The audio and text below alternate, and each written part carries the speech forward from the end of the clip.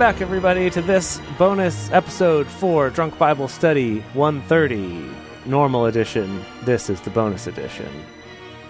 I don't know. I haven't quite figured out how to introduce this as good as Emily does. Drunk Bible Study Bonus Edition. Here we are. This is Drunk Bible Study Bonus Edition for episode 130, Normal Edition. Because if you, like us, need a little bit more intel on what is happening in each of these episodes, then this is the show for you. This is the bonus show for you. The bonus show for you. Yes. Yeah.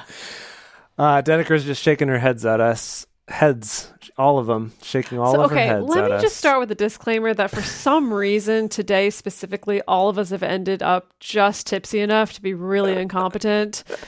We've really struggled to pull together even this bonus episode, so just bear with us and forgive us. I mean, it's right there in the title of the show, so hopefully you came in with forgiveness in your hearts already.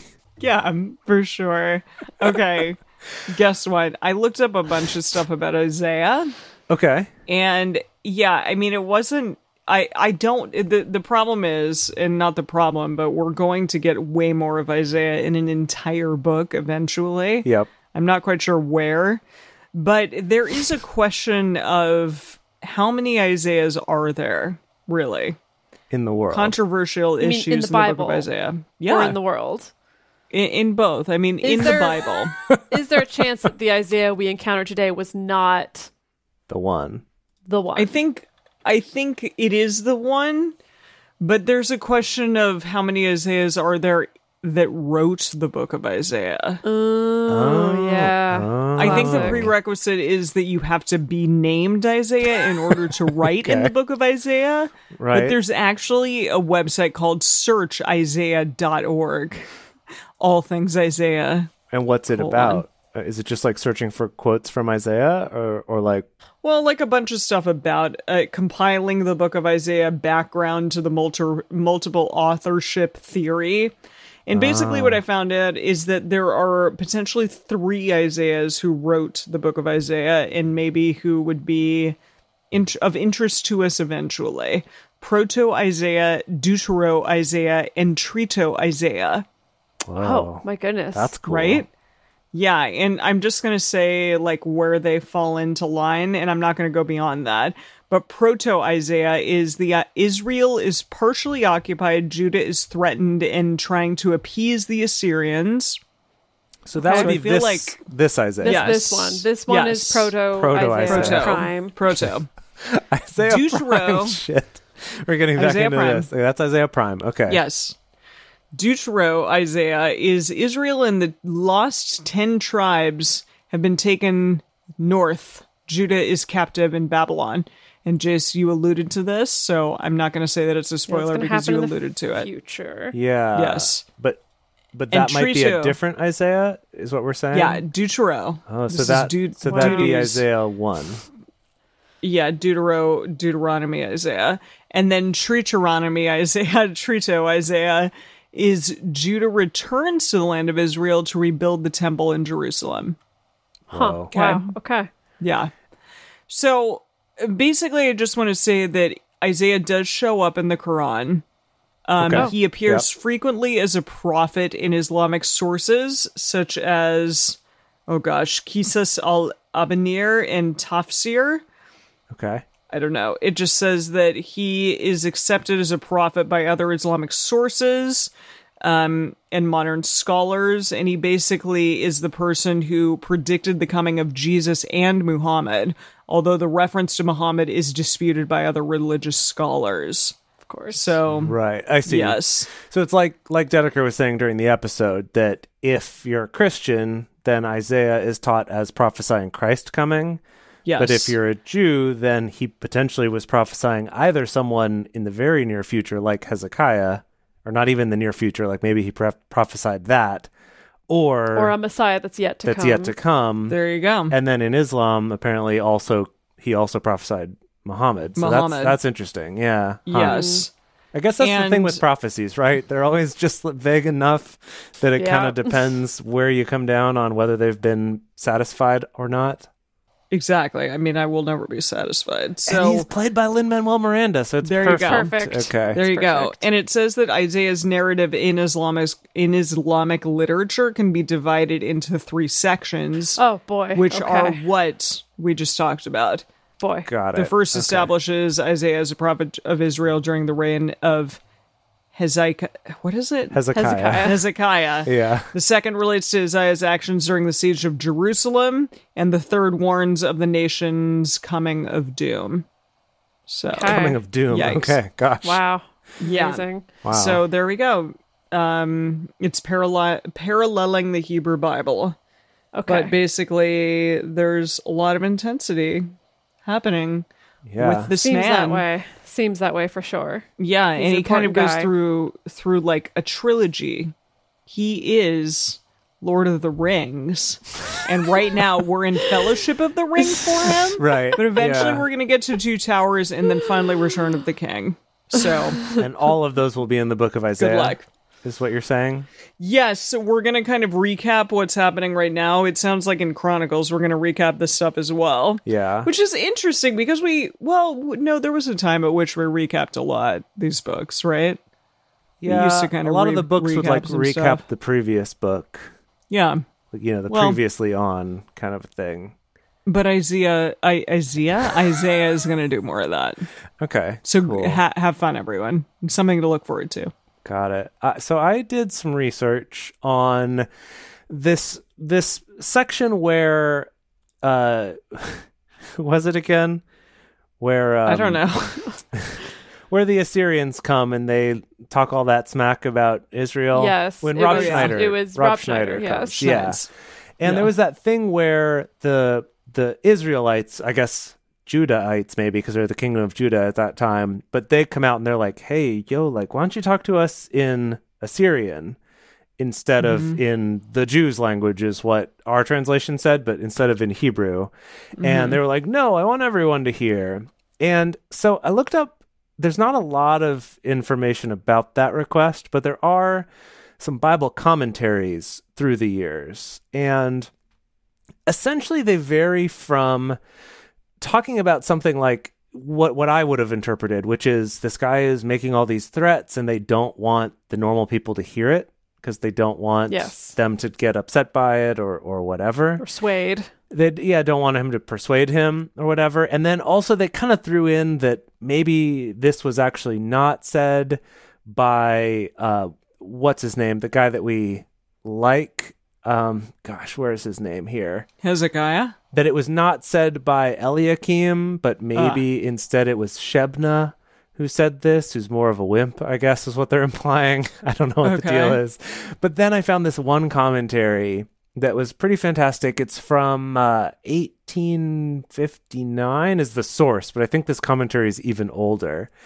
And it said that the reason why the legates desire Rabsakes, all the names are different, not to speak in a language which the common soldiers understood, was to prevent them from shewing their indignation by shooting at him, or out of Whoa. fear lest they be induced to cause Oh. some sedition.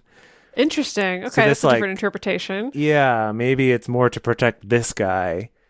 But then I read other ones that's like they actually did it to get him to yell more loudly because they wanted to make a show of him. I don't know. It's interesting. A lot of people had different things.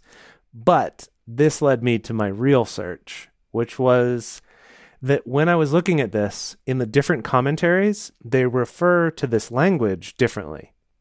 That in some of them, they call it Assyrian. In others, they call it Babylonian. In others, they call it Aramean. Like it's different translations call this language a different thing. And so I was like, what's this all about? And in searching it, I found, so the Aramaic language was actually a dialect of what was called the Akkadian language. And the Akkadian language is essentially the main language of which there were a lot of dialects that are relevant to our story. Specifically, it's that Babylonian is a dialect of Akkadian, and so is Assyrian. So both of these kingdoms that are conquering Judah and Israel speak essentially the same language, just a different in dialect. dialect. Okay. And this Akkadian language if you remember back from your like high school world history courses, when you learned about cuneiform, do you remember learning about that? It was like one of the like earliest Sumerians, writing right? styles. Earliest form of writing. Okay. Yeah. It was kind of Yeah. like hieroglyphics a little bit. Okay. It was sort of like hieroglyphics. Like kind of iconographic, right? It was sort of from iconographic to then like an abstraction based on the iconographic because it was chiseled into stone tablets. Well, I mean, that's what our alphabet is. Yeah. Right. Yeah. Similar kind of idea. But so this is, I think that one of the oldest forms of writing, at least, that have been found because it was chiseled into stone. So the earliest known inscriptions are from like 2450 BC. Old.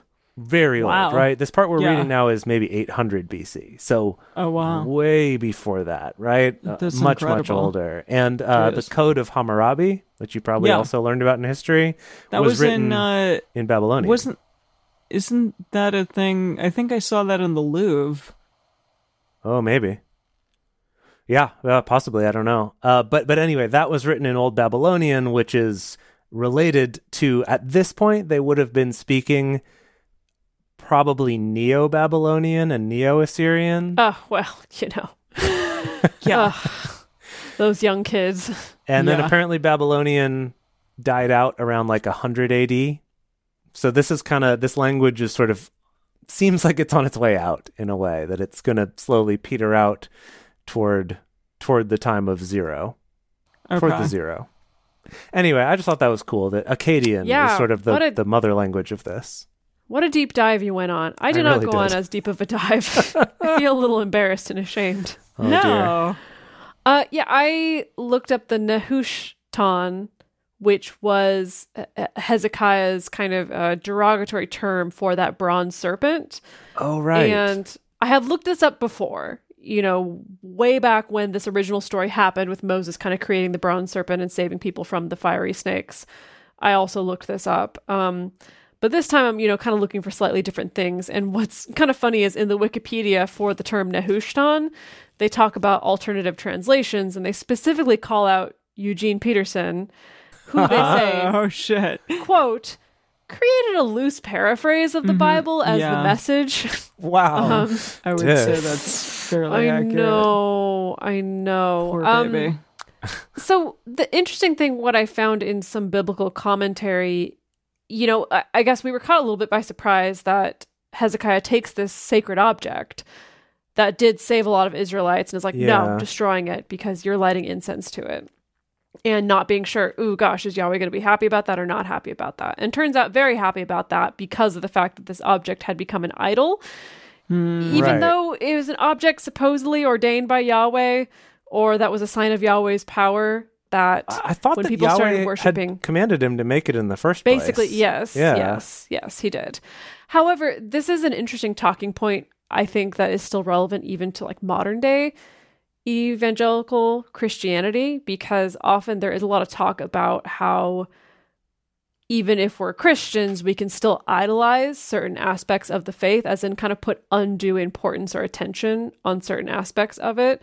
So, for instance, making a church leader an idol, making a Yeah. particular pastor an idol, making a particular okay. form of worship an idol. Or there's the very real life examples of, something that shows up a lot in the Catholic faith, which is like, what is it, like reliquaries and like sacred icons objects, and- icons, or totally. like Yeah. this is like the finger bones of Saint Eustacio or Right, whatever, and we're right. going to treat that as super sacred. That at least in Christianity and evangelical Christianity, there's very much this emphasis on like, no, we got to take our emphasis away from that. And case in point, I literally saw on social media among my few Christian friends, kind of some talk from some more progressive Christian leaders saying that, like, in 10 years' time or 20 years' time, we're going to look back at this time in the church and realize, like, wow, a lot of people in the church really made an idol out of, let's say, Donald Trump, for instance. Goodness. It kind of had this like misplaced obsession and worship